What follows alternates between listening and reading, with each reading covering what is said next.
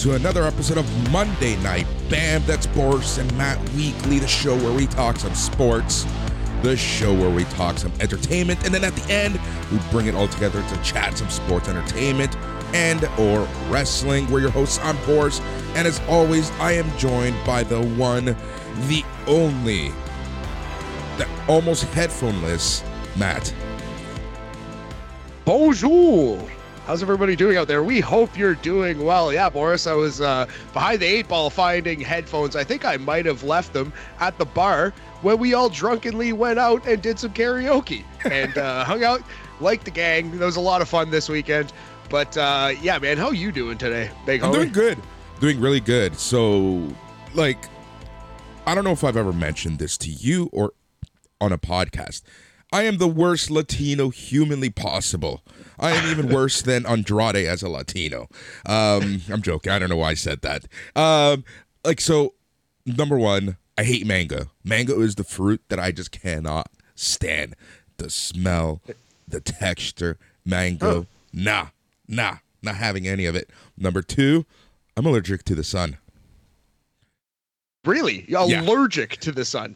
Allergic to the sun. So what do you mean?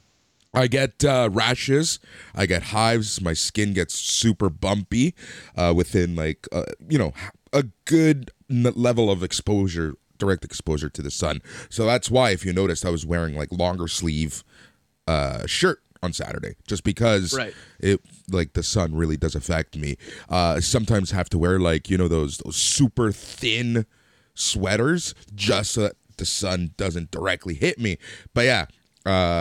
Being out all day on Saturday, it wasn't sunny all day, but the sun was still peeking through the clouds. That makes it 10 times worse. So yeah, by Saturday night when I got home, God knows what time, Sunday morning, my skin was not having any of it. Oh no, do you have like a skincare routine? Do you usually wear a lot of sunscreen? What's going on there? Yeah, I have to wear SPF, SPF 1000. Like, it's SPF crazy. Brock Lesnar? Yeah, SPF Brock Lesnar. Like, it's crazy. So yeah, like my arms, especially my arms right now. My face isn't too bad, but my arms are just burning still. Oh, dang. Still, right? And yeah, I did do stuff yesterday. Went for a Boris walk and everything. But yeah, my arms are still burning. So that's always fun. But yeah, having a sun allergy when you're Latino and visiting family in tropical countries is always a very fun experience. Yeah, no doubt. You grew up in LA, man. Yeah. Jeez. But I didn't have the allergy didn't hit me until I turned like 18, 19. I didn't really have an issue. The first time I ever had an issue with this actually was when I was, I think, 14, 15 in 2001. I went for my first solo vacation in El Salvador to visit family, do all that fun stuff. Fun fact about that one, I came back September 10th, 2001 at night. Yeah. So yeah, I would have been stuck for 3-4 weeks in El Salvador if I had come back the next morning or after. Well, of course. Yeah. So anyways, holy man. That was the first time that I realized that, hey, this sun might not like me, but everyone just chopped it up to, you're not used to the El Salvador sun. It's like, you stupid Canadian, you're not used to the real sun. So that's what I chopped it up to. But yeah, later in life, I realized, especially spending a lot of time outside, playing outdoor soccer, softball, stuff like that, hey, every time I'm in the sun, my skin gets really itchy, really bad, really bumpy. And yeah, it's not a fun one. It's not a fun thing to have when you want to spend time outside. Yeah, I feel I have mild eczema. So sometimes I'll get a couple, you could see some red blotches on my hand, even today, just faintly. But it's not like unbearable, you know what I mean? It's not even terribly itchy or itchy at all. It's just kind of rouge on my arm, It's just kind of I get cheetah skin sometimes in the summer. So that sucks, man. Well, you might actually be painful. Sorry for everyone on the podcast feed. We got to start recording these at some point, but you might notice under my eye, it's a little red still. Right. Yeah, that's from the sun. That is like No just doubt. direct from the sun. It's just crazy. It's just crazy. Like I hate it because like I do love spending a lot of time outside, but I pay for it like dearly. And now like Well, it gets really bad sometimes. Like it's not too bad right now from Saturday, and the only reason is just because it wasn't directly under the sun. Because thankfully both Jason and I have been to enough Blue Jays games where we know if the game's at this time, you should be sitting in these seats to get, a little bit more of the shade. yeah, it's actually like classic veteran move. That's really good that you have that experience when you're going to a Jays game, man. But yeah, no, it's manageable, I hope, anyway. Like, just wear sunscreen, wear that sweet hat that McGuire got you, you know what I mean? Yeah, man. And like long Right here. sleeves. There it is. Yeah, I'm still wearing. You see, even podcasting, if my headset could fit over it, I would. Yeah. But there we go. Unfortunately, it doesn't fit over the headset, but yeah, Like that's I said, hilarious, man. Hat of 2022, the summer hat of 2022. It's the Boris Escobar hat. Yes, exactly. All I need is like I was telling, almost said the name, someone yesterday. All I need is like a cigar at all times. Okay, there's a couple things that can add to the Pablo Escobar. We'll just leave it at that. This is a family show. Why you gotta make Well, it that's all why I left dark it. and twisty? That's why we left it, Boris. Do you want to move on to sports chat, big homie? Well, before we do, how are you? I haven't asked you. How is Matt? Oh, I'm well. I was worried I kind of picked something up actually at the bar, not a virus, not another human being, but I was kind of sick. You may maybe hear it in my voice. I'm a little stuffy in the nasal region, but just try to get some fluids in me, get some sleep. I'm gonna go get some fresh air in a second. Touch grass, as the kids say, as I like to say on this podcast. Always good to go out and go get some of that Boris walk action, But I'm just kind of recovering. I felt like shit yesterday, actually. Yeah, no, that's weird. I wouldn't be surprised if it was the walk from D's to the karaoke bar because it was cold and it was starting to rain. It was starting to rain. Actually, that's true. It was raining on us just a bit, but no, I don't think so. I walked home too, and I think I was fine. But no, I don't know. No worse for wear. It feels like a little cold. I should actually take a test and make sure. But anyway, recovering, Boris, drinking some spicy apple tea, President's Choice. It's a solid product. I got it on sale. I like it. Yeah. Make a hot toddy out of it. Yeah, exactly. The hottest of toddies. What a weird drink. I love it. I used to, like, the first time I had it, it was God knows how long ago. I was at this bar and, my throat was tingling.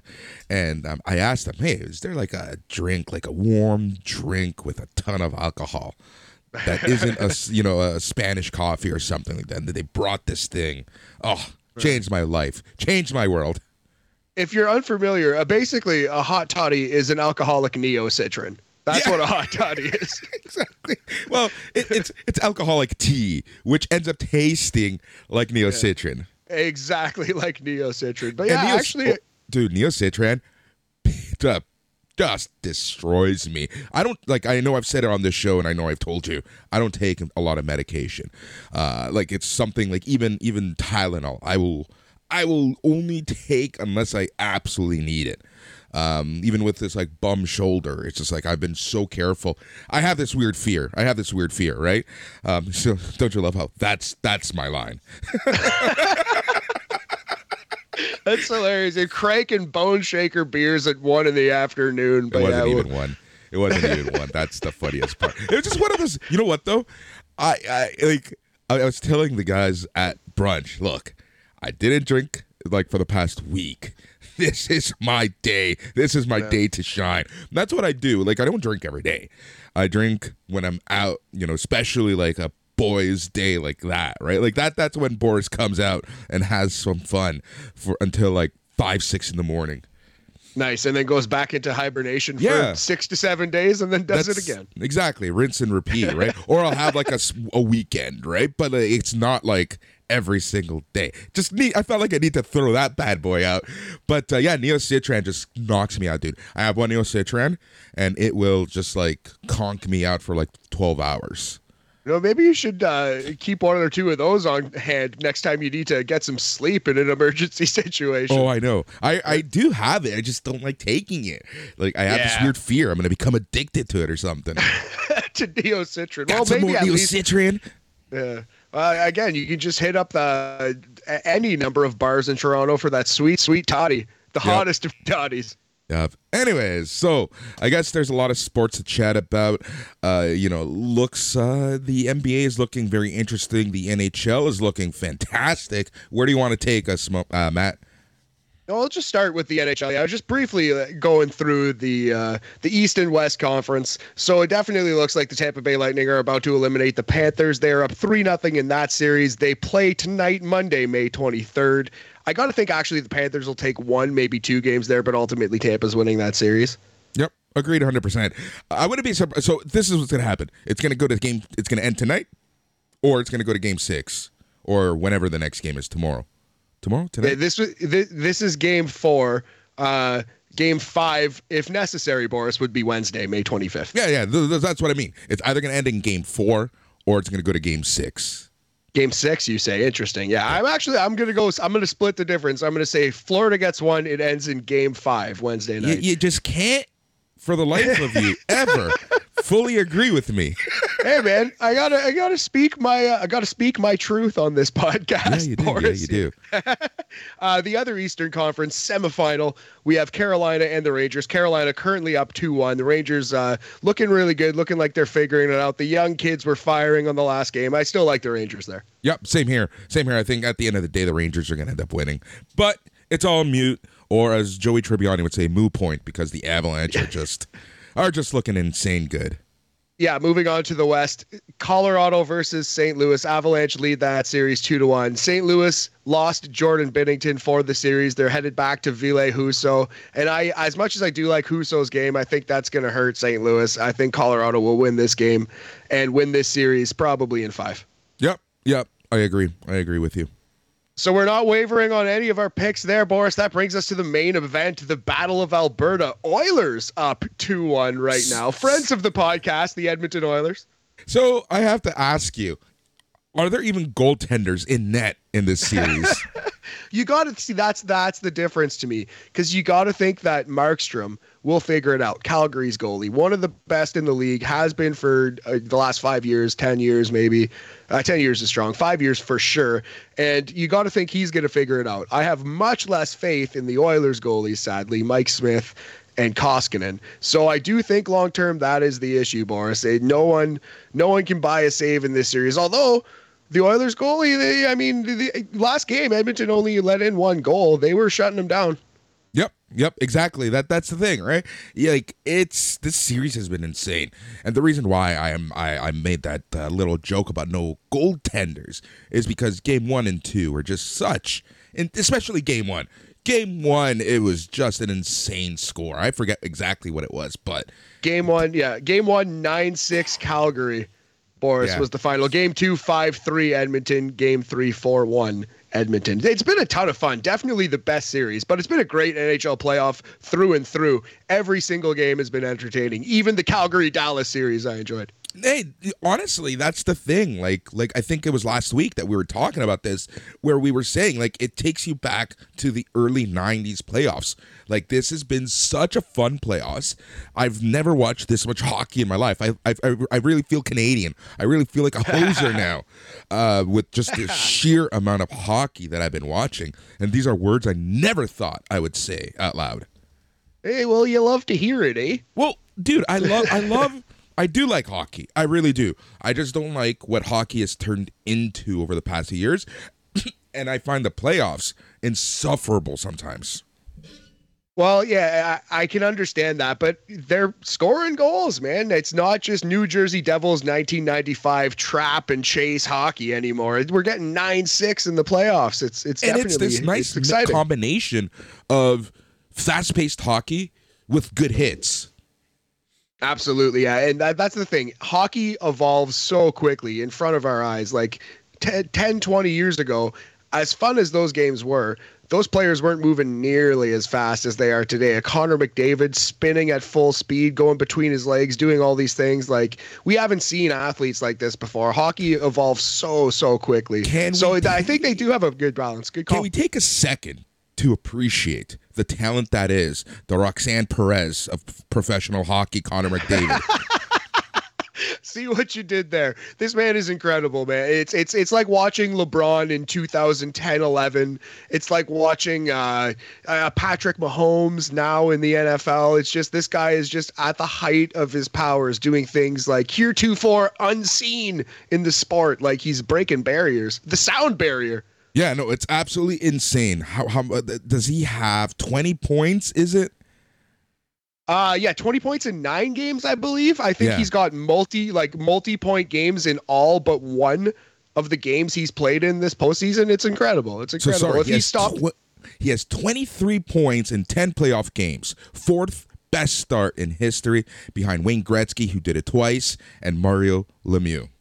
Amazing. The two GOATs. Gretzky, the greatest career of all time, and Mario Lemieux, Wayne Gretzky himself, will tell you, the most gifted player of all time, who had to overcome a broken back and cancer and still is probably the second best player ever. So. Yep, exactly. And so to me, I feel like Connor McDavid should just start wearing the number 69. That's a bold choice. We took an awful long way to get there for that joke, Boris. But that's why we love you, buddy. Long-term storytelling, baby. Eat shit, Tony Khan. You do realize that was the whole setup to this, right? Amazing, man. I love how I just stalled the show. I just completely derailed us. Well, that's the end of hockey talk. Let's move on quick. Let's quickly talk about Andrew Wiggins absolutely posterizing young Luka Doncic last night, ending his life. No, I mean, he didn't. Luka took it well. There was a fun little comment at the post-game presser. But yeah, Wiggins throws down a huge dunk. Andrew Wiggins is here looking like he's a contributing piece to a championship team in Golden State. Yeah, Andrew Wiggins right now is looking like the Andrew Wiggins of legend, the Andrew Wiggins that everyone thought he was going to be.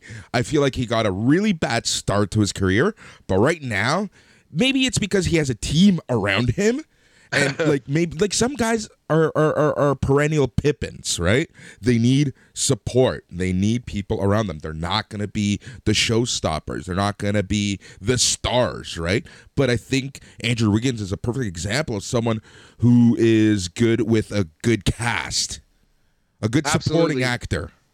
Yeah, that's exactly right. He's not the star, but he's an excellent supporting actor in the right movie, in the right system. And he has found the best system in the league to possibly be in. And the thing that gets to me about this series, so right now, as of Monday, May 23rd, the Golden State Warriors are up 3-0. But we need to take a look at Luka Doncic's, just his output in this series. Last night, what did he end with? Almost 40 points, above 40 points. Like, he's been killing it. But he's literally the only person on that team right now. Yeah, it's a big problem. Yeah, Luka Doncic, 40 points, 11 rebounds, and 3 assists. Jalen Brunson is playing decently as well. He had 20 points. Spencer Dinwiddie also on that team. Yeah. He's pretty solid. They do have some pieces, but at the end of the day, they don't have enough. It would have taken a Herculean effort and a lot of luck for Doncic to be able to pull this off. And right now, I mean, it's not looking like it's going to happen down 3-0. That comeback has never occurred in the NBA. No, never. Not even close. 3-1 has happened, but never 3-0. So yesterday's game was super important for Dallas to win because no one has come back from 3-0 in the NBA. Other sports, yes. It's unfortunate because you want a Luka to win. You want him to get his due because he is one of the most talented players and he showed it and he continues to show it. But the issue is he's facing a Golden State Warriors team that is energized, rejuvenated, and has something to prove over the past few years because last year they didn't even make the playoffs, but it had nothing to do with talent. It just had to do everything with injuries. Absolutely right. Yeah. And they're pissed off and they're playing hard And they're already basically through the West. They're one game away from the final right now, and they're going to put their feet up and watch Boston and Miami brutalize each other and basically play a couple NFL games, at least CFL games. They're hitting each other hard, Boris. Yeah, they are. Saturday's game. So when we were at the karaoke bar, at the corner of my eye, I was constantly watching the Miami-Boston game. Man, they were just killing each other. Like, they were just like... Just working each other hard. It was a good old American Strong style match. Yeah, definitely. It definitely was a blood sport style match, not necessarily Dante Martin versus Ray Phoenix. You know what I mean? It was John Moxley versus Biff Busick. It's 1990s ball out there, but I love to see it. And Kyle Lowry, Jimmy Butler, Lowry hasn't been playing, but those kinds of players, heat culture, perfectly suited for that. I'm not saying that the Celtics aren't tough, but the Heat are the toughest team in the league. They're the ones turning this game into a rock fight. You know what I mean? And they're succeeding at it. So. Yeah. But right now, the Miami Heat are up 2-1. Let's see if they can make it 3-1 later today on Monday, May 23rd. But that's looking more and more like my bracket is still a thing. Your bracket's holding true, man. Yeah, Miami, Golden State. My bracket was busted long ago, but I'm definitely cheering for, at this point, Kyle Lowry versus Steph Curry, Miami versus Golden State in the final. Let's go. Exactly. At this point, you might as well. You might as freaking well at this point. I think that would be an amazing, amazing finals. I think that, 2019... there's some PTSD on Steph Curry about 2019 and Kyle Lowry, and I think it would be just great seeing those two just square up, going back at it. Yeah. You know? Yeah, the rematch going toe to toe. Lowry up 1-0 against Steph in the finals anyway, so that would be a ton of fun. And yeah, I would be happy with either of those teams winning because I like to see like the dominant team, the dynasty, if you will, add one more to the resume. But at the same time, we're Toronto boys. How could you not cheer for Lowry? How could you not? Yeah, and with the same token, how can you not like Steph Curry being from Toronto? I think people always forget how his roots are so Toronto-based. It's a great point. Spent a lot of time here. Del Curry spent a lot of time here. His name is Wardell Stephen Curry. He is the son of Del, Boris. Let us not forget. Exactly. And I'm just thinking back as we were talking about that Game 6, the first 2 minutes, a.k.a. the Lowry 2 minutes of Game 6, Golden State versus the Raptors. If it wasn't for that early start, the Raptors would not have won Game 6. Yeah, it's indisputable. It's not really even an opinion. I think go watch the tape. It's a fact. That's a fact, buddy. Yep. All right, man. So that is the NBA.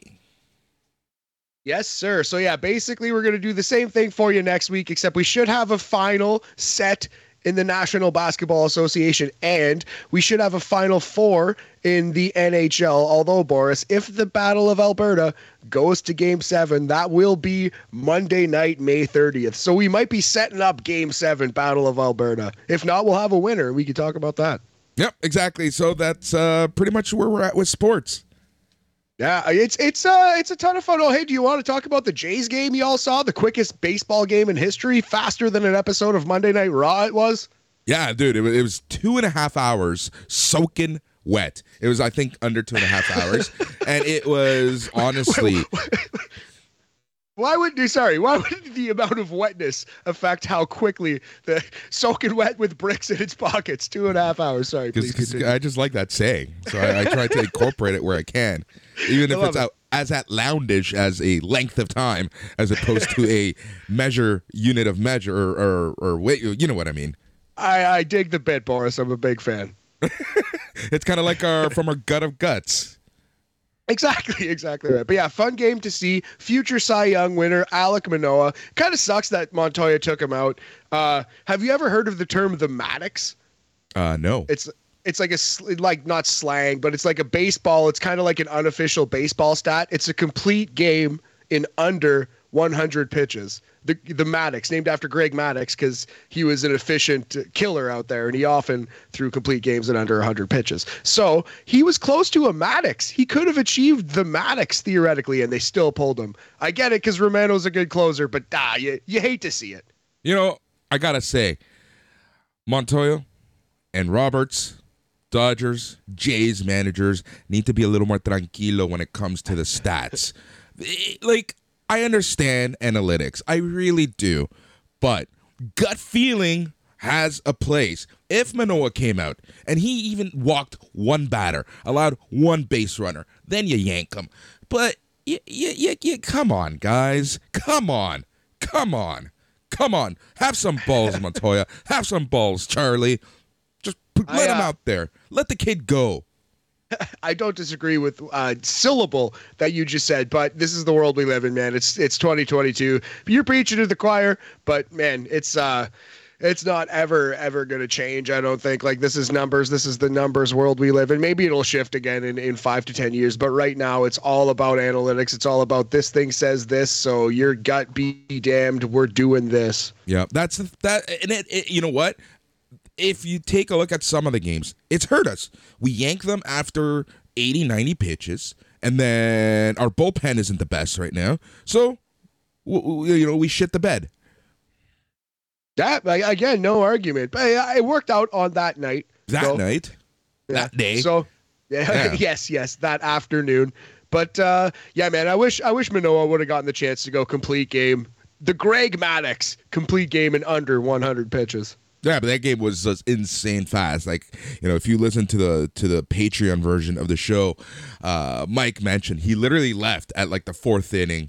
He didn't even take a long time. He took like maybe 45 minutes max, and he caught back by like almost the 8th inning. Yeah, absolutely wild. Like, yeah, the game was played in warp speed, man. It was kind of dope though. These young pitchers, no time to waste. They're out there to do their job, not dilly-dally. Exactly. And the craziest part is if you see Manoah pitch, he takes a long time between pitches. That is, yeah. He's efficient. He gets people out like in a low number of pitches. He's very, very good. But that's interesting. I've obviously never seen him live, but even watching in person, not in person on television, I haven't really gotten that impression. I'll definitely keep my eye on it, Boris. Yep, you should. You really should. Take a look at that.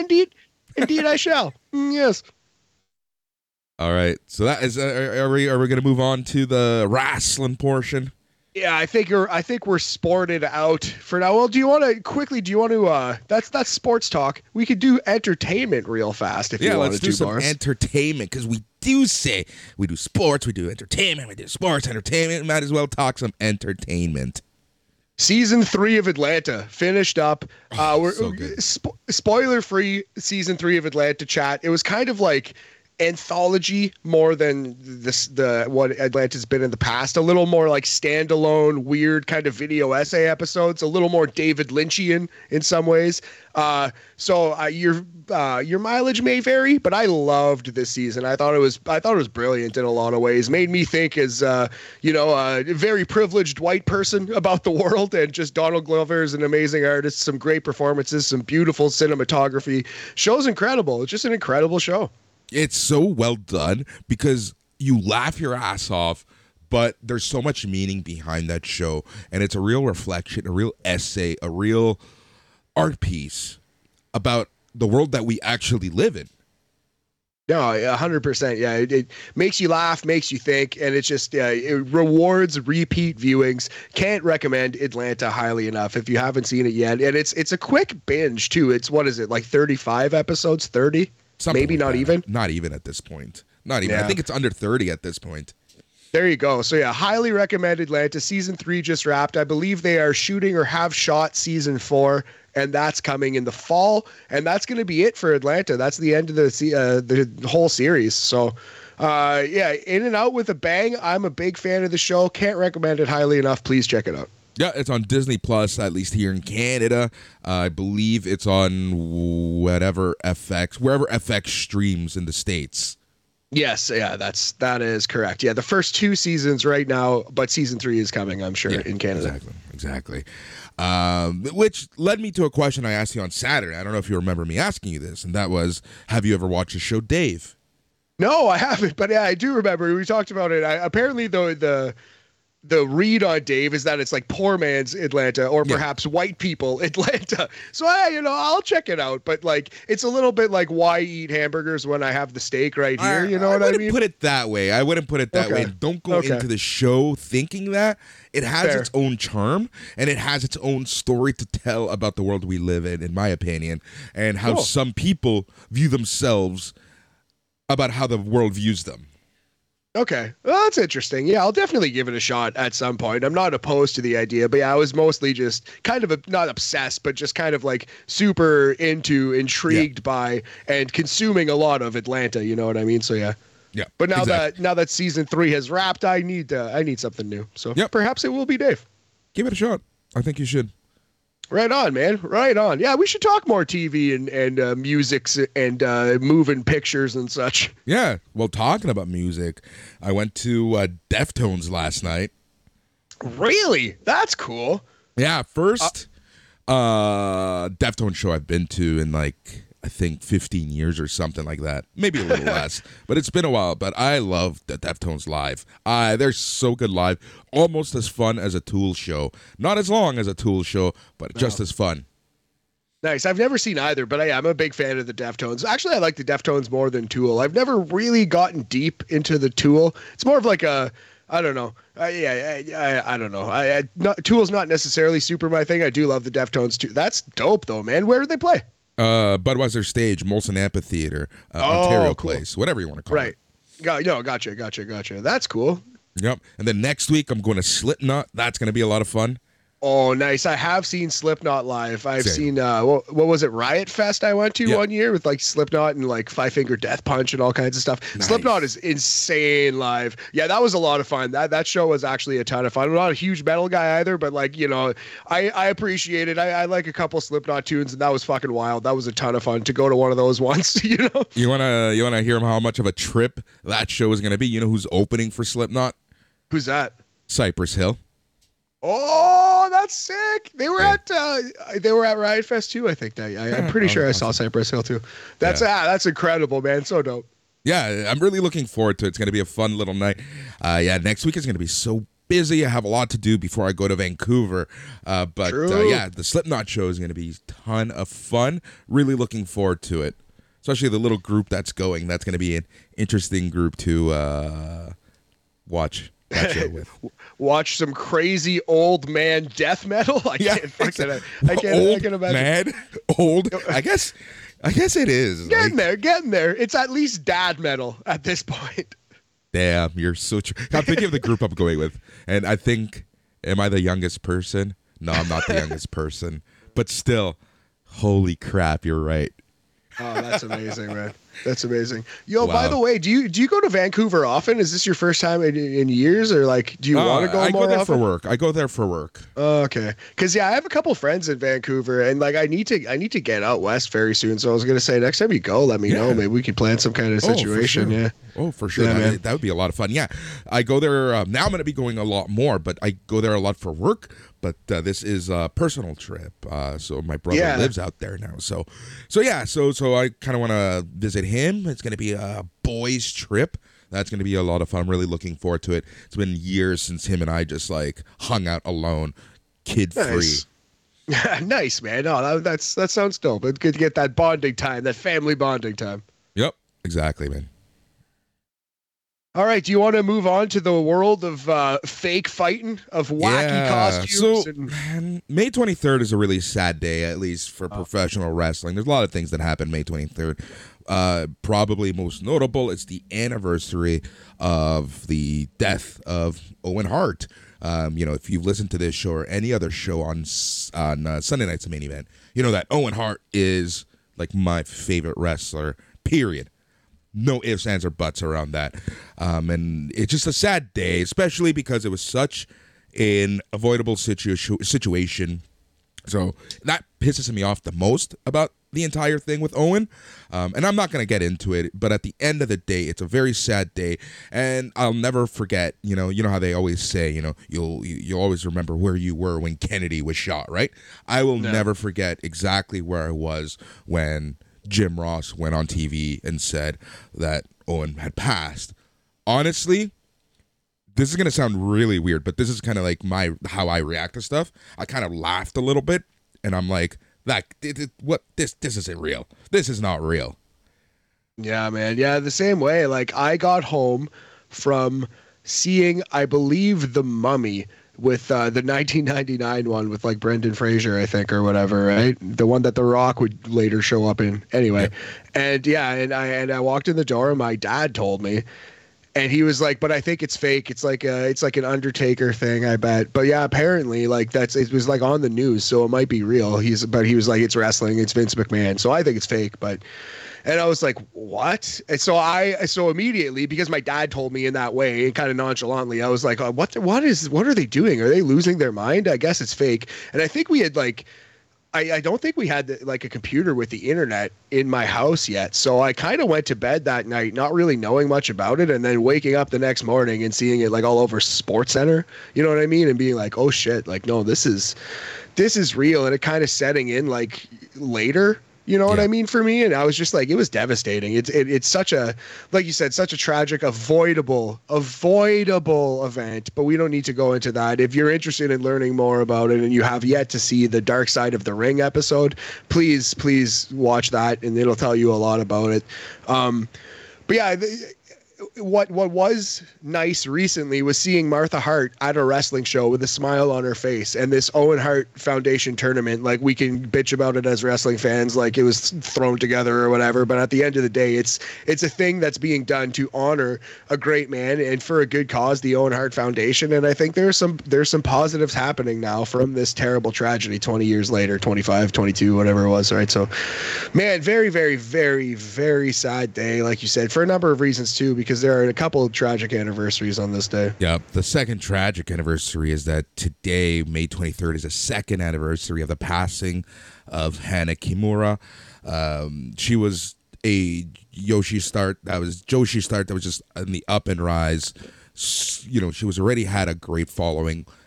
Earlier that year, she got her name out there when she did a opening match of Wrestle Kingdom, when Stardom was invited to Wrestle Kingdom to put on a match. She was probably one of the stars of that match. She was an up-and-coming star in another 100% avoidable situation. And to anyone who ever does any online bullying or, you know, especially the wrestling community, you know, you guys need to just, you know, shut the fuck up sometimes. I don't know how else to put it, to be honest. Like, this is tragic. You don't know the mentality of the person on the other side, right? Like, you just don't know, and clearly you don't give a shit. But, you know, this is just one of those things that, again, completely avoidable, but some douchebags just went a little too far and bullied her a little too much after an appearance in a reality show. And she ended her own life, unfortunately.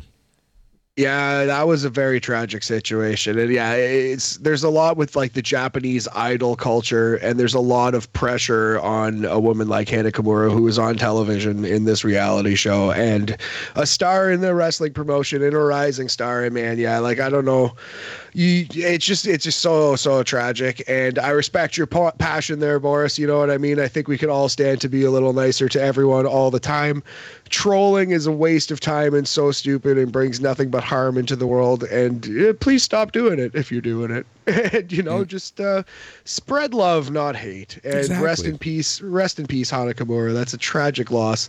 Tragic loss. That's just such a young woman. But also, like, it's tragic because she was so young and she had so much to offer the world, not just the silly business of professional wrestling. But don't get it twisted. She would have 100% been a humongous star in wrestling. Would have. So it's a smaller tragedy for the wrestling business and a huge tragedy for the family and, you know, friends of Hana Kimura. Yep.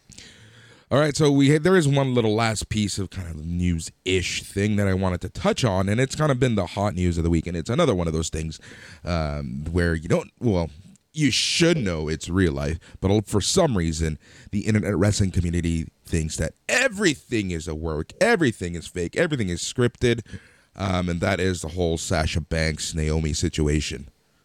I think it was fair to ask on the first day because WWE presented it on television.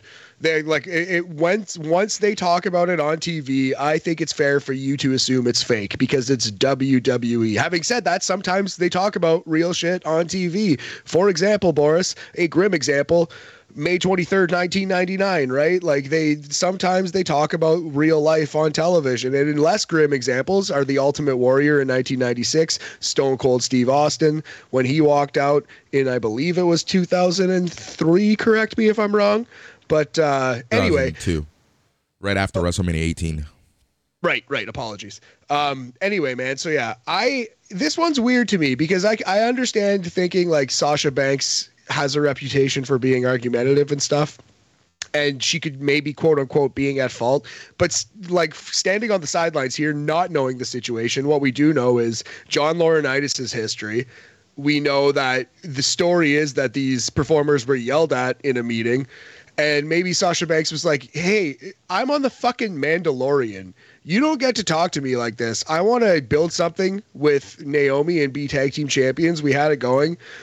If you guys want to fuck with that, I'm walking. And in a way, I respect that. We don't know exactly what went on, though. I don't know how professional she's being, but I know what I'm not doing is giving John Laurinaitis the benefit of the doubt. I will give any performer the benefit of the doubt over him and the machine. You know what I'm saying? That's kind of my attitude.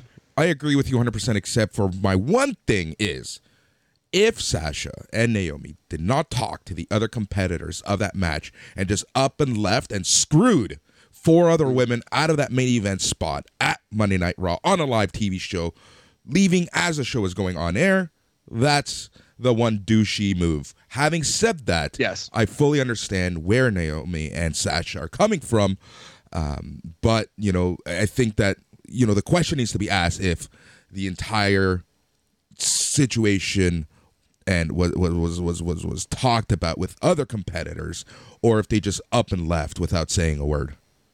That's totally fair. I can get behind that. Yeah. And I mean, maybe it'll come out, maybe it won't. It's not really our business. Doesn't at matter. The end of the day. We're like at the end of the day, we're fans. It's like, we're consuming this content. These are these people's lives. They have limited amount of time, especially the women have limited amount of time to perform, make money, get their name out there. So yes, I understand why some women might want to be a little more protective of their name, of their character, of their characterization, of what they portray on TV, because there's only a small window where they can be quote unquote superstars. Yeah, man, I appreciate that. That's an excellent point, especially in WWE where it seems like they're you know, firing people like just grabbing people off the assembly line. Like they don't care about you really. It seems at all, unless you're Roman Reigns or Roman Reigns' cousin. So, yep, exactly. Yeah, man. So. I don't know. I'm not saying I'm on Sasha's and Naomi's side because I think that's just a silly way to look at it. But what I am saying is I'm not giving WWE and specifically the John Laurinaitis-led women's revolution, women's devolution. You know what I mean? I'm not giving them the benefit of the doubt. No, sir. Yeah. Can we talk about one last thing before we move on to some actual wrestling chat? Sure. That's the whole Stephanie taking a leave of absence thing. That's another situation where people and the internet wrestling community just need to back the fuck off. Yeah, to me, like, that's just the thing. That's just like, yeah, I know what you're saying. To me, the best way to back off is to back off ourselves, right? Like, I don't have any strong opinion on that. But I just wanted to say people need to back off. We have zero context. We have no idea.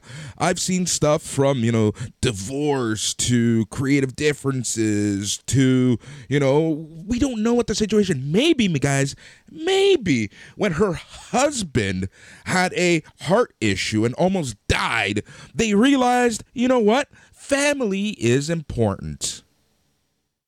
Exactly right, man. Yeah, to me, it's just like, I don't know, the hens are going to cluck, the chickens are going to cluck, pigs are going to roll around in the mud. We don't have to get involved in that nonsense. You know what I mean? I wish the family the best. I hope everyone is okay. And if a story is to emerge, if she, for example, like you said, like just all the wild speculation, if she's divorcing Triple H, I think we're going to hear about it when the papers are filed. You know what I mean? So like, well, we don't need to rush to speculate. Exactly. Like once the story comes out, we'll know. I'm Exactly, sure and we'll know. that's simply my point. I'm not trying to speculate or say anything. I'm just saying, let these people live. At the end of the day, the only thing that we need to care about is what we're watching in front of the screen on TV each and every week. What you and I are reviewing and talking about. That's all that matters. Well, you know what? And to some extent, I think it's fine to speculate about Sasha Banks and Naomi. That's interesting. That's like cool. Like, oh, they walked out. Like, I wonder why. That's like behind the scenes intrigue. To speculate about why Stephanie McMahon is taking a leave of absence is way more gross, in my opinion. And to throw out theories about like Triple H's health or the strength of their marriage or whatever, that's just gross. That's just TMZ grossness, in my opinion. So, like, I think one of them is kind of healthy for the wrestling business, and one of them is quite unhealthy for the wrestling business. You know? All right, let's go chat some results. And I think we're going to start with Impact Wrestling. Again, dude, Impact's on such a hot streak right now. Last week's Impact TV was actually really good. They're building up towards TNA's 20th anniversary at Slammiversary. They seem to be really taking the history in. Any video package of Slammiversary always hints and alludes to the past, so I hope to God they bring out the old set. Oh, I think they will. And we're seeing some of the old favorites. The only 3 matches announced so far is a singles match featuring Eric Young in the main event versus Josh Alexander, and a men's Ultimate X match, and the first ever Queen of the Mountain, Women's King of the Mountain match. Yep. And it's funny because like last week I'm like, Eric Young, meh. But, oh, man, this match is actually looking really good right now. Like, they're doing a really good job of building Eric Young as a real contender. They're bringing up his brutality. So let's talk a little bit about Impact and where we are on the road to Slammiversary. So, dude, right off the bat, this was the first match of Impact. Laredo Kid versus Speedball Mike Bailey. Oh, man, that sounds great. Yeah, they had, what was the show, Under Siege, where they had a triple threat match featuring Ace Austin, I believe? Yep. And it was really, really good. Yeah, just the last special. So, something that I've been talking about with a few people on the SNME Facebook group is that the X Division is what the X Division was meant to be.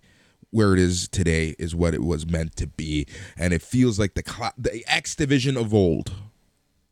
Nice. Yeah, I'm glad to hear that, because the X Division for a time was the only thing worth watching in the entire promotion. Yeah. And that's kind of how it feels like right now. You know what it feels like? Especially with the positioning of some of these X Division matches. It feels like old school 1996, 1997 Nitro with the cruiserweights just tearing it apart for the first half hour. I love it, though. That's really cool. And this match was great because, you have Laredo Kid as someone who they're obviously liking, and you have Speedball Mike Bailey, who seems to be like the new precious gem of Impact, and you have a disputed finish because while Mike Bailey got the official win, Laredo Kid's foot was under the rope for the win. So a little controversial. It's happening a lot. Yes, a lot in wrestling recently. I feel like we say foot under the rope a lot in the last couple of weeks. It's kind of strange. It's so funny how wrestling will do that. Like a couple companies will just reuse the idea, like boom, boom, boom, boom, boom. It's like someone saw it and everyone's like, oh yeah, I like that finish, and then they use it once and then forget about it again. Yep, exactly. Ace Austin, we're gonna talk about him in the next segment when we talk about Best of the Super Juniors. But I have to say this: I am becoming a huge Ace Austin fan. I haven't seen enough of him. That's something I need to watch. I have not watched any of the Best of Super Juniors. I'm not watching Impact every week, but I am watching the specials when I can. So I like the little bit of Ace Austin I've seen. Yep, he's doing great. He had a video promo from Japan, and he's building up the Ultimate X match. So announced in that match right now is Mike Bailey and Kenny King. Just those three alone gives me a chubby. really going to that chubby a lot lately, Boris. Let's just leave it at that. Exactly. We also had I was complaining about the Knockouts division. I was complaining that Impact isn't respecting Tasha Steelz as champion. So what did they do this week? We had a 6-woman tag as Deonna Purrazzo, Tasha Steelz, and Savannah Evans teamed up against Jordynne Grace, Taya Valkyrie, and Mia Yim. Yeah, Mia Yim in the Impact Zone, Boris. Yeah, so Grace, Valkyrie, Yim ended up winning that match. That was great. Right now, they're also trying to build up the Knockouts Tag Team Championships. So that was a lot of fun. Chris Sabin, so here's a fun match that was announced for next week, this Thursday. Chris Sabin versus Frankie Kazarian. Oh, yeah, that's TNA 2003, 2004 right there. Yep, exactly. And again, like I was mentioning, they're doing a great job of building up Eric Young versus Josh Alexander. They had a great video for Eric Young, kind of highlighting his career in TNA, reminding you that, hey, this isn't the guy that was, in NXT and then forgotten about in SmackDown. This guy's been part of our history for 20 years. And, they're building up the fact that he's a core member of TNA's history, and Josh Alexander is kind of like trying to fight that history, fight that historical figure. So this match is really being built up really, really well. Nice. Yeah, it kind of needs the help too, because on paper it's not that strong, but I'm glad they're doing a good job of it. Yep. And here's a fun one. So Masha Slamovich got her win over some local jobber. But here we go. We were talking about this week on Impact. The match was set up after her match against Shauna Reed. It's going to be Masha Slamovich versus Havoc. Nice. So yeah, so like Haas v Haas women's division match in a lot of ways there. Yep. Exactly. And then we had the main event of Impact was the rematch of Violent for the tag team championship. So that's Violent by Design, Diener and Joe Doring versus Eric Young. With Eric Young versus Jay and Mark Briscoe. So this match was a lot of fun. I thought it was pretty good. I thought it was a pretty good match. The Briscoes win. So it makes me wonder where we're going to end up going for this tag team division. It's very interesting. Briscoes just kind of walk in, are champions immediately off the hop. And yeah, it's kind of interesting. Like, what are they going to do with the Briscoes? Where do they go from here? I guess it's good for the Briscoes that they found a home, though. They found a landing spot, because obviously Tony Khan, I don't think he's ever going to do business with them. Unfortunately, no. So that actually sets up the main event for this week's Impact, which is Violent by Design. You have Diener, Doring, and Young versus, get this team, Josh Alexander and the Briscoe brothers. Yeah, that's fun. You can see that the natural pairing after that main event. But yeah, that'll be an interesting 6-man tag for sure. Yep, exactly.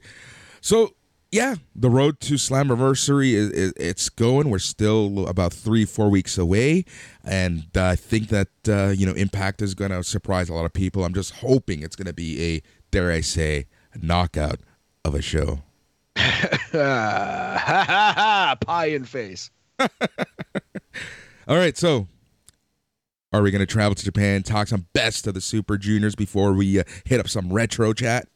Absolutely, yeah. The best of the Super Juniors, the junior heavyweight G1, as it were. It is in full swing right now. What are we, 6 nights in? 6 nights in. 6 nights in. There you go. Matt, better than last year's G1 so far. What? Wow. That is very, very strong. That is extremely strong. Here's the thing. Number one, the shows are roughly 2.5 hours each. Right there, alone. Win. Good. Yes. There's true. not a lot of BS matches. It's not like, they try to get to the blocks as fast as humanly possible, which is something that I really do appreciate. There's a really good mixture of North American, Japanese talent, and I think the matches have been really well done. There's only outside of Taguchi, I think every performer has a legit chance of really putting on a great match. And I'm not saying Taguchi's not good or anything. It's just, I think that, they could have filled that spot a little better. So I'm going to go night by night. I'm not going to talk about every match, but I am going to kind of give quick thoughts about that night. And then to wrap it up, I'll give everyone an update on where we are with the blocks. How does that sound, dude? Oh, it sounds great, man. You're driving this bus, homie. Yep. All right, so night number 1 started with A block. Who would have thought? And I have to say that the best match of the night was, let me take a look, Francisco Akira versus Show. That was not by far. It was my match of the night, and I have to say that Zane and Kanemaru had the second best match. Yes, that Alex Zane. He is killing this tournament. He is doing so good. It's insane how good he is. Alex Zane, he had a cup of coffee in NXT, and it's nice to see him out there killing it. Yep. All right, so that was night 1, and those are the 2 matches that you should check out. Night 2 had a couple awesome matches. I think the best match of that night was Wheeler Yuta versus Eddie Eagles. Robbie Eagles? Robbie. I don't know why I said Eddie. My notes are all fucked up here. Yeah. Robbie. Oh, nice. I love Robbie Eagles' work, man. He's somebody that doesn't get nearly enough respect. He's kind of a little buried in this junior heavyweight division in New Japan, but he's a very talented wrestler. Because there's just so many, right? So he doesn't get that highlight. You know, especially you have El Fantasma. There's just so much. There's just so much going on in that junior division right now. That's what I really appreciate of this tournament, is that it's not just 2 or 3 guys who realistically could win. At this point, anyone could win, and you have someone like a Wheeler Yuta. You know, I give this the match of the night, but he looked a little rough at times in this match. He looked like he was nervous. He looked like he just didn't, like he was taking it in a little too much, but he did have a really good crisp match. And it just, everything looks so fluid. And again, that's what I appreciate the most in professional wrestling, when things look fluid and people aren't just stopping to wait. So sorry, I was doing that on purpose. Just after you said that, just have big pause. Just a big pause. I felt like that was a good bit. All right, moving on. You're such an idiot sometimes. I don't mean it. Desperado and Titan had a great match as well, and even TJP and Watto had a good match. Master? The most master of all Wattos? Yep. So out of night 2, if there's 2 matches that you have to watch, it's Wheeler and Eagles and Desperado Titan. All right. Night number 3. So this match was arguably had the best match of the entire tournament thus far. That is Hiromu Takahashi versus Francisco Akira. This match went just over 17 minutes, and it was so good. Match of the tournament so far. So Francisco Akira, I'm not very familiar with his work. I'm not either. This is really the first time I've seen a lot of him, and it's one of those things where I'm like, I need to see more. I really do need to see more at this point. Yeah. He's Italian, to be exact. Right, yeah. But Francisco Benini, better known by his name Francisco Akira, is an Italian professional wrestler currently working for the Japanese promotion New Japan Pro Wrestling. So he started in 2015 in the Indies in Europe. Then he made his way to All Japan in 2019. He was in All Japan for 3 years, and he just recently debuted in New Japan Pro Wrestling April 9th, Hyper Battle 22. Yeah. There you go. Yeah. So I kind of want to see more of him. This is one of those matches where you kind of knew that that Takahashi was going to win, but Akira put on a great performance, and you kind of at times did believe there would be an upset, because it is New Japan. It is these round robin tournaments where you just really don't know exactly what's going to happen. Yeah, no doubt. So every now and then they'll do the Yano beats John Moxley or whatever it might be. So this was on night 3, Hiromu versus Francisco Akira. Your choice right now for match of the tournament so far. Yep, exactly. And then the other match, if you're going to watch another match from night 3, I would have to say Zayn and Show really, really good match there. As Matt sneezes his little heart out. And I'm going to just keep vamping a little bit more while he reacts to really good show. And show Zayn having the second batch match of the night from night 3. Excuse me. Yes, I am back, Boris. Back by popular demand. I'm still stuck on this Francisco Akira Hiromu match. I might go watch that right away after the podcast. I'm intrigued. I need to see some of this Francisco Akira. Yeah, you should. He's really good. He's a lot of fun. All right, night number 4, match of the night. El Desperado and TJP. Oh, our boy TJP. No, I'm not going to get into TJP's politics, but I think he's kind of an underrated wrestler at this point. TJP, very good in the ring. Got a little bit of a raw deal in WWE. He could have been way more than he was. Yeah. Possibly. I'm not sure. Depends how you want to put it. My opinion. Yeah, I think TJP and Noam Dar could be in the Intercontinental title hunt right now in a different universe. Yeah. The second match that you should check out from this night was Bushi and Robbie Eagles. Wait, is that the third match? I thought the second one was the one that you just mentioned. No. We're on night 4, buddy. Ah, very good. You're killing me. I'm killing you, man. I've been watching these shows. You're killing me. So yeah, Bushi and Robbie Eagles, the second best match of night number 4. And this leads us into night number 5. This night was a ton of fun. I'm going to give you 3 matches that you should check out.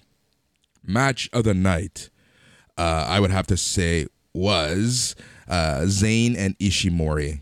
Hiromu against Austin, Ace Austin. This is the match where I'm like, you know what? Ace Austin is going to be a future star, future world champion, any company, any promotion he's in. So Hiromu and Ace Austin get the best match of the night. But a close second is Alex Zane and Ishimori. Nice. I like Taiji Ishimori too. He is another guy who's a little underrated out there. One of these days, we're going to have to pick a couple people who are overrated right now. Actually, I bet we can do that off the top of our head very easy. But you know what? I think Taiji Ishimori is really, really good. People forget about him. Yep. And then, if you're going to check out another good match, Akira and Taguchi had a good match. But match of the night for night number 5 was Hiromu and Austin, and then Zayn and Ishimori. And this leads us right into night number 6. And this night was a pretty good night. I really did like Phantasmo and Titan. This one was a really, really good match. I really did like this. And then the second best match, not by far, was TJP and Bushi. No, cool. Sorry. TJP and El Lindaman. Nice. El Lindaman, yes. Former AEW star El Lindaman was in the opening match of the first ever AEW pay-per-view. Correct me if I'm wrong. I believe so. Wasn't it SCU versus the trio, Sema, El Lindaman, and T-Hawk, maybe? I believe so. I believe you're right. I don't remember. Anyway, yeah. So El Lindaman, you might be a little familiar with him. Might have a grain of El Lindaman in your memory, but yeah, he's another one who's very talented. Yep, so this leads us into the standings. So the A block is looking like this. You have Hiromu Takahashi in first place with 6 points. Taiji Ishimori is tied with 6 points. Ace Austin, 4 points. Alex Zane, 4 points. Yo, 4 points. Francisco Akira, 2 points. Sho, 2 points. Taguchi, 2 points. Clark Connors, 0 points. And Kanemaru, 0 points. So in the A block, Hiromu and Ishimori, both 3-0, both 6 points, looking like the favorites. Yes. Yep. And then B block, you have El Phantasmo, 3-0, 6 points. El Desperado, 3-0 with 6 points. And then third place, you have Robbie Eagles, 2-1, 4 points. El Lindaman, 2-1, 4 points. Bushi, 2-1, 4 points. TJP, 1-2, 2 points. You have Dookie, 1-2, 2 points. Wheeler Yuta, 1-2, 2 points. Master Wato's 0-3, 0 points. And Titan, 0-3, 0 points.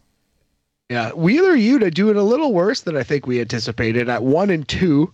But Phantasmo and Desperado were the favorites for the B block. No surprise there. Yep, exactly. So I think the results are kind of looking exactly how we thought they would. But it's been a very fun, good tournament. Like I said, I'm liking this more than G1 right now. Probably because the shows are shorter and, the matches are roughly, 15 to 18 minutes. And we're not getting like the 40, 50-minute classics, which, I'm not saying it's a bad thing, but not every match needs to be that long.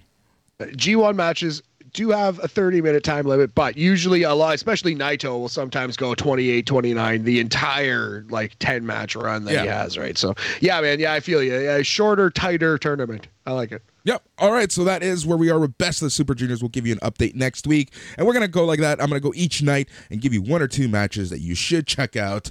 And then at the end, I'll give everyone the updated rankings. And if there's anything that specifically you want to know, just holler at us.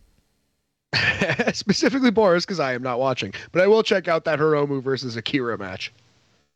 Yep. Go ahead, man. All right. So I think we're going to end the night off with some retro reviews. Yeah, so I was just looking at today in WWE history, for the TikTok, because I've been doing that, and it's been a lot of fun. But that led me to discover that May 22nd, 2005, WWE Judgment Day, which was a 2-match show, but had a couple just bangers, a couple great ones that people don't really talk about anymore. So I just wanted to touch on those, kind of show some love to a forgotten show. Judgment Day 2005, Boris. All right, let's do this, buddy. Well, before we do, my friend, I'm going to steal a gimmick from a popular podcast that I like called The Big Picture. When they go into year drafts, sometimes they'll do like a 1992 draft of movies or whatever. And then the host, Sean Fennessy, likes to ask his guest, who were you? Where were you? What was your life? What were you doing in the year 2005, big homie? How was 2005, Boris? 2005 Boris was it was a year of transition, that's for sure. I moved to Oakville in 2005. Moved in with my brother and his wife at the time. They were expecting their first child, so I feel like at the end of the day it was a live-in nanny type of situation. But I was still in university. I was finishing up university. I was working at a restaurant, running a kitchen. That's where Boris was able to really show off his cooking skills with a Z. So 2005 to 2008-9 was a real transitional period of my life. 2005 is also, so I was 19, 20 at the time, and that's when I really, a lot was happening around that time. I got my first. I was just thinking. I got my first co-op job with my brother, through my brother, Nice. Working as a developer at a medical firm in Toronto, in Etobicoke to be exact, right in front of Islington subway station was where the office was. And it was a very weird, chaotic time of my life, but it was a good time. So yeah, it was a very transitional period for good old Boris. For good old Boris Tino. Well, nice, man. That's interesting. That's good to hear, buddy. Growing, Yeah. A period of growth, both personal and professional. It really was. It really was. I love it, buddy. I love it. So in 2005, May 22, 2005, I had either just graduated or was about to just graduate high school. I was in grade 12, and I did take the victory lap, Boris. I did go back for the unofficial OAC, the grade 12 and a half, grade 13, got a couple extra classes, tried to get into a better university, did not succeed in my goal. Went to Laurentian anyway, but it's all good, man. Yeah, 2005 May, it was a good time. I was, I guess I was 17 or 18, and just about to graduate high school, like I said, and just kind of loving life. I had an Intrepid, a Chrysler Intrepid that I hate to drive, so my friends would mostly drive. And man, just living life, trying to shoot shots, make buckets. Yep. That's awesome. Man. I just think back and 2005. It's just it's so crazy. Like that period of my life. If you had known me back then and how you know me now, I'm not gonna say night and day, but there was a more douchey factor to me back then. Oh God, more douchey. No, I'm just kidding. Believe it or not.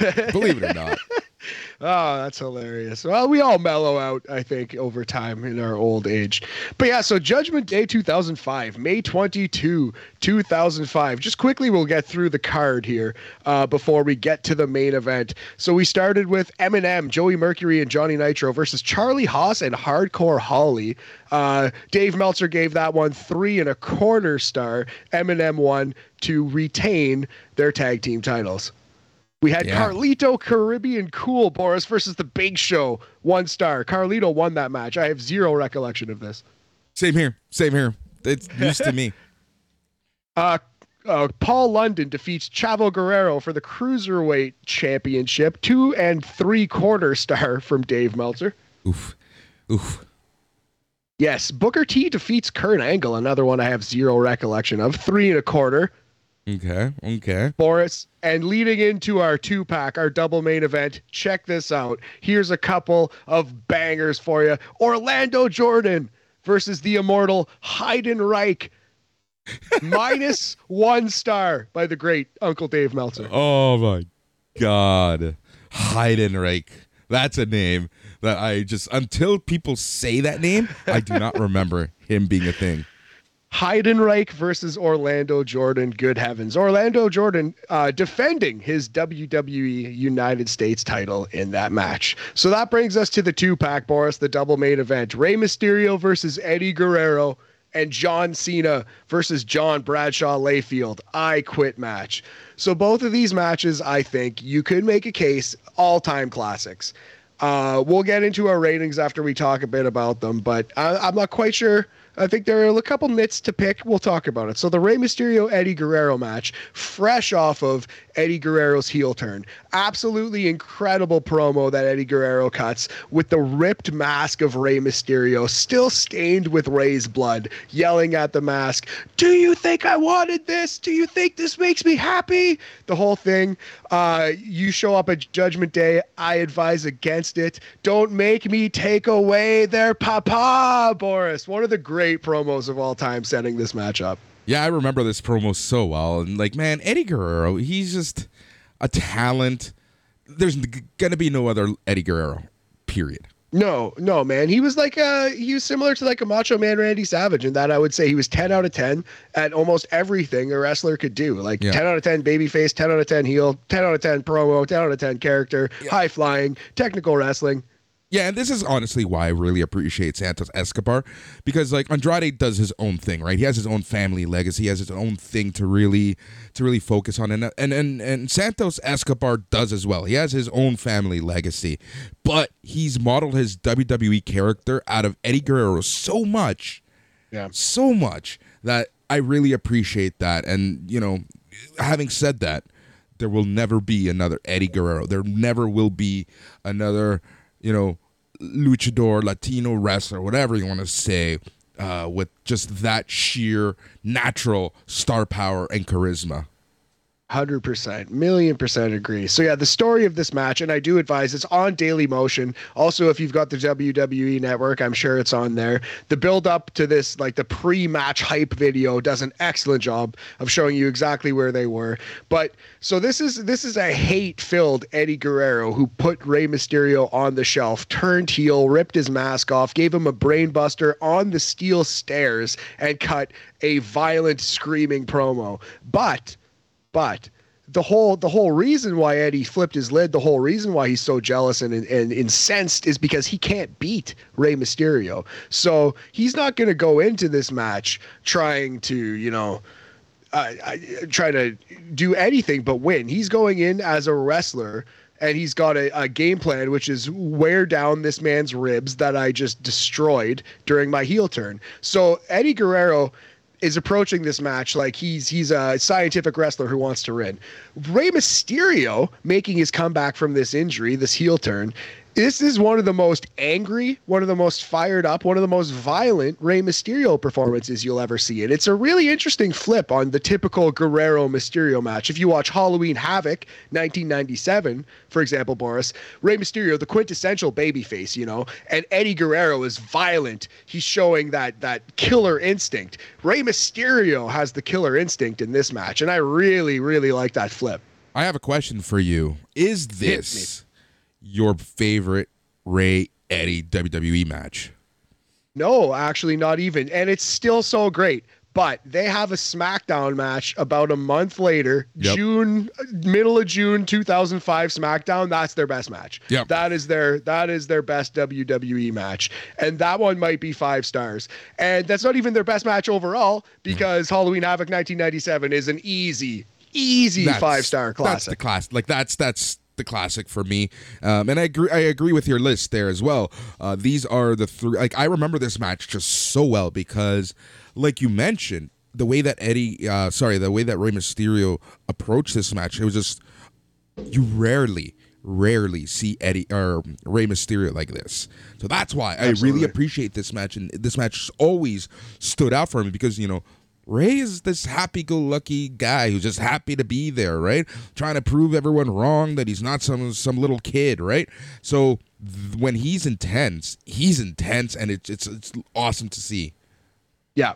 Yeah, exactly right, man. It was crazy eyes Rey Mysterio here on this night, and I loved it. So the story is Eddie Guerrero is trying to out-wrestle Rey Mysterio, trying to frustrate him, and it is working, but at the same time, Rey Mysterio is an excellent wrestler who is pissed off, so he's going to get his licks in, and they have an excellent match, hard-hitting, so crisp, a little slower, honestly, than something you'd see, even like a little slower than their match they had 8 years prior at Halloween Havoc. It was more of a scientific kind of,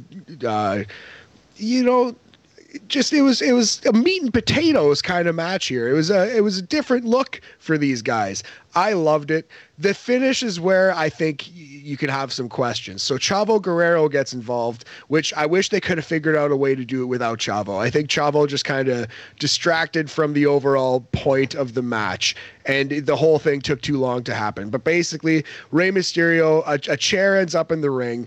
Rey Mysterio does a springboard into Eddie Guerrero, who just Babe Ruth baseball bats this man with this chair. Just at some point, Guerrero says, you know what, I'm fed up. I can't beat this man.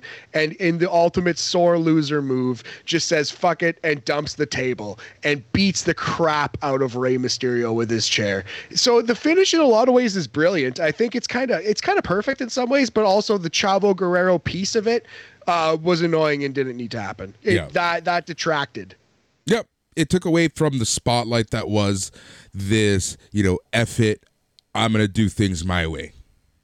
Yeah, man. Exactly right. So I thought the storytelling was still overall brilliant. I liked the flip that they did. So for sure, Halloween Havoc is 5 stars. And I think the SmackDown match is at least like 4.5, perhaps 5 as well.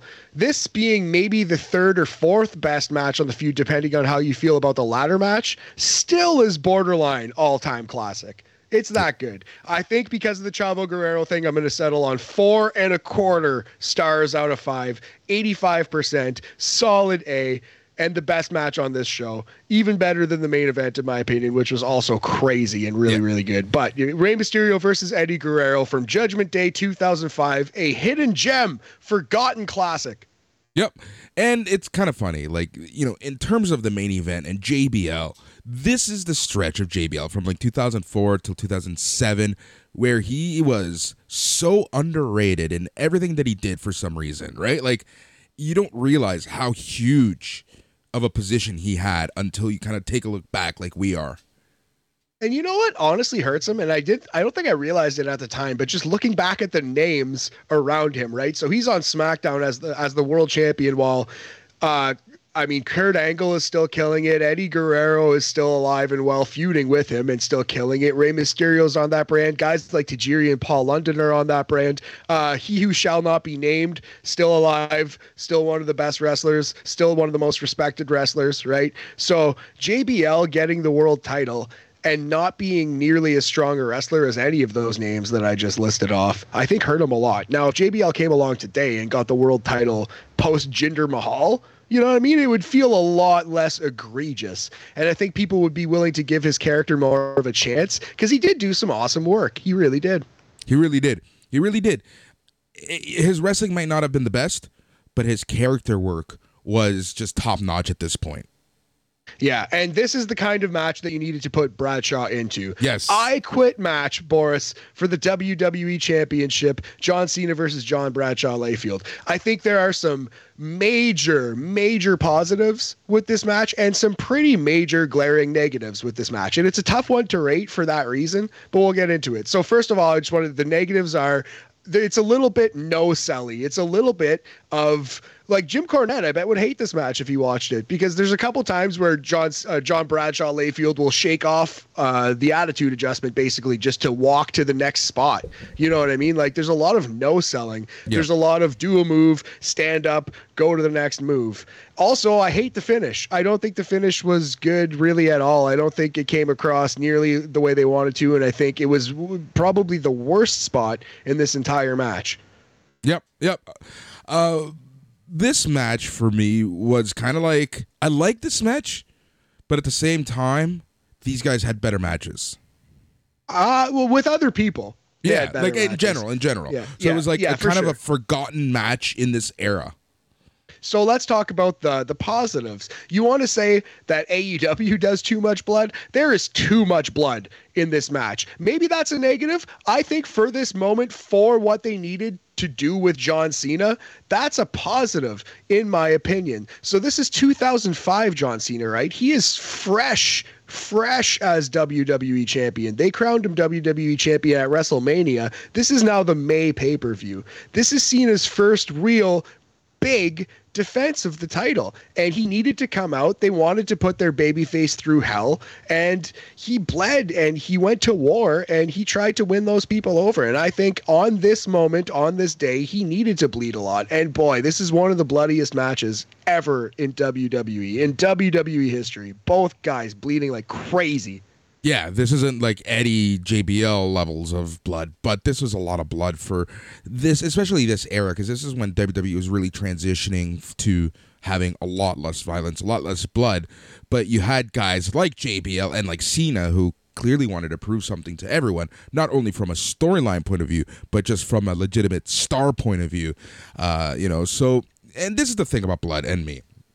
If it's used properly to enhance a story, to tell a story, I'm all right with it. Is when you have it every single match because it's unsanctioned or a street brawl or whatever you want to call it. That's when it's like, okay, let's move on. But if it's used in this sense to elevate a champion, to tell a story, I am A-okay with it. Absolutely.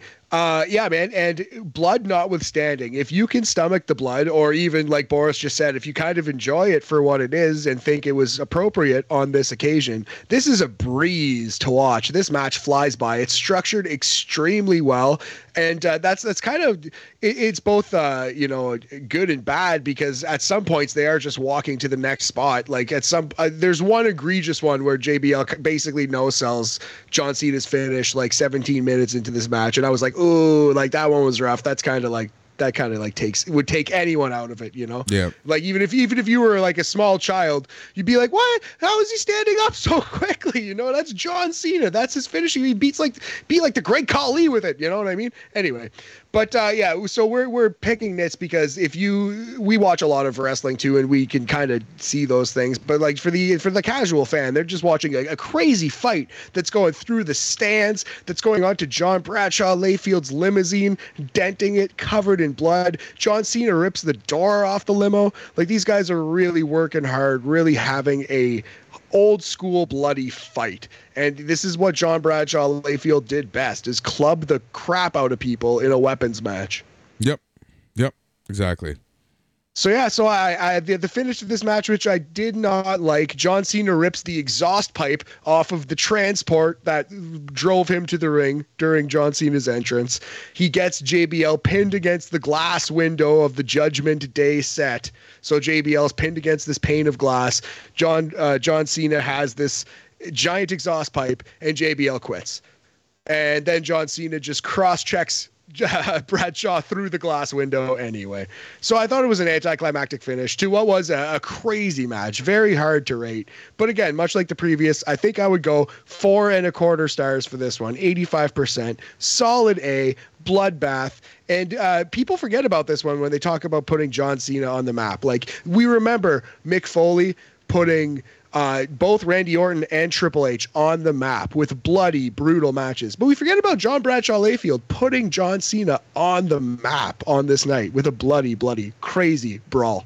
Yep, exactly. And I would add Edge to the McFoley list as well. True. That's a good call, too. Although Edge was kind of made already. He was made, but I that know kind exactly of like solidified him as, someone WWE fully trusts. I agree with that. I can get behind that. So yeah, little retro review, Judgment Day 2005. Both of those matches are on Daily Motion. Both of them should be on the network. Definitely check them out if you haven't seen them in a while. Classics. Well, very good at least. Yep, exactly. All right, so that is everything as we wrap everything up in a neat little package, as Homer Simpson would say. Again, thank you everyone for listening. So there's a little issue on the BAM feed. So the only place that you can listen to this live-ish or up to date is on the SNME feed. So thank you all patrons for listening. We'll have the BAM feed fixed. Someone doesn't like us or someone is trying to screw with us, but essentially the account is locked for now. So you're doing a good job when. Yeah, I think, somebody might be complaining about the name. Worst comes to worst, we'll change the name, man. No. I'm not married to it. But, we'll figure all that out. Hopefully the RSS feed will be back in a couple of days, and we'll be back on your podcatcher wherever you get it. Thank you very much to the patrons, like you said. Next week, I think we're going to do a little double or nothing star ratings. And I think to celebrate Owen, the Owen Hart Cup, the Owen Hart Foundation Tournament, also, Boris, to celebrate the Battle of Alberta, either wrapping up or coming to Game 7 on Monday, we're going to talk about Owen Hart's finest moment, possibly Alberta's finest moment in the WWF, the Canadian Stampede 10-man tag. That's going to be next week's Retro Review for you. Yep, it's such a good match. We're going to get really into it then. So thank you everyone for listening. Thank you to all the patrons. You have a whole slew of shows coming now that BAM is BAM Monday Night BAM. Love it. Absolutely love it. Thank you again for listening. He's Matt. I'm Boris. And just remember, stay tranquilo. Yeah.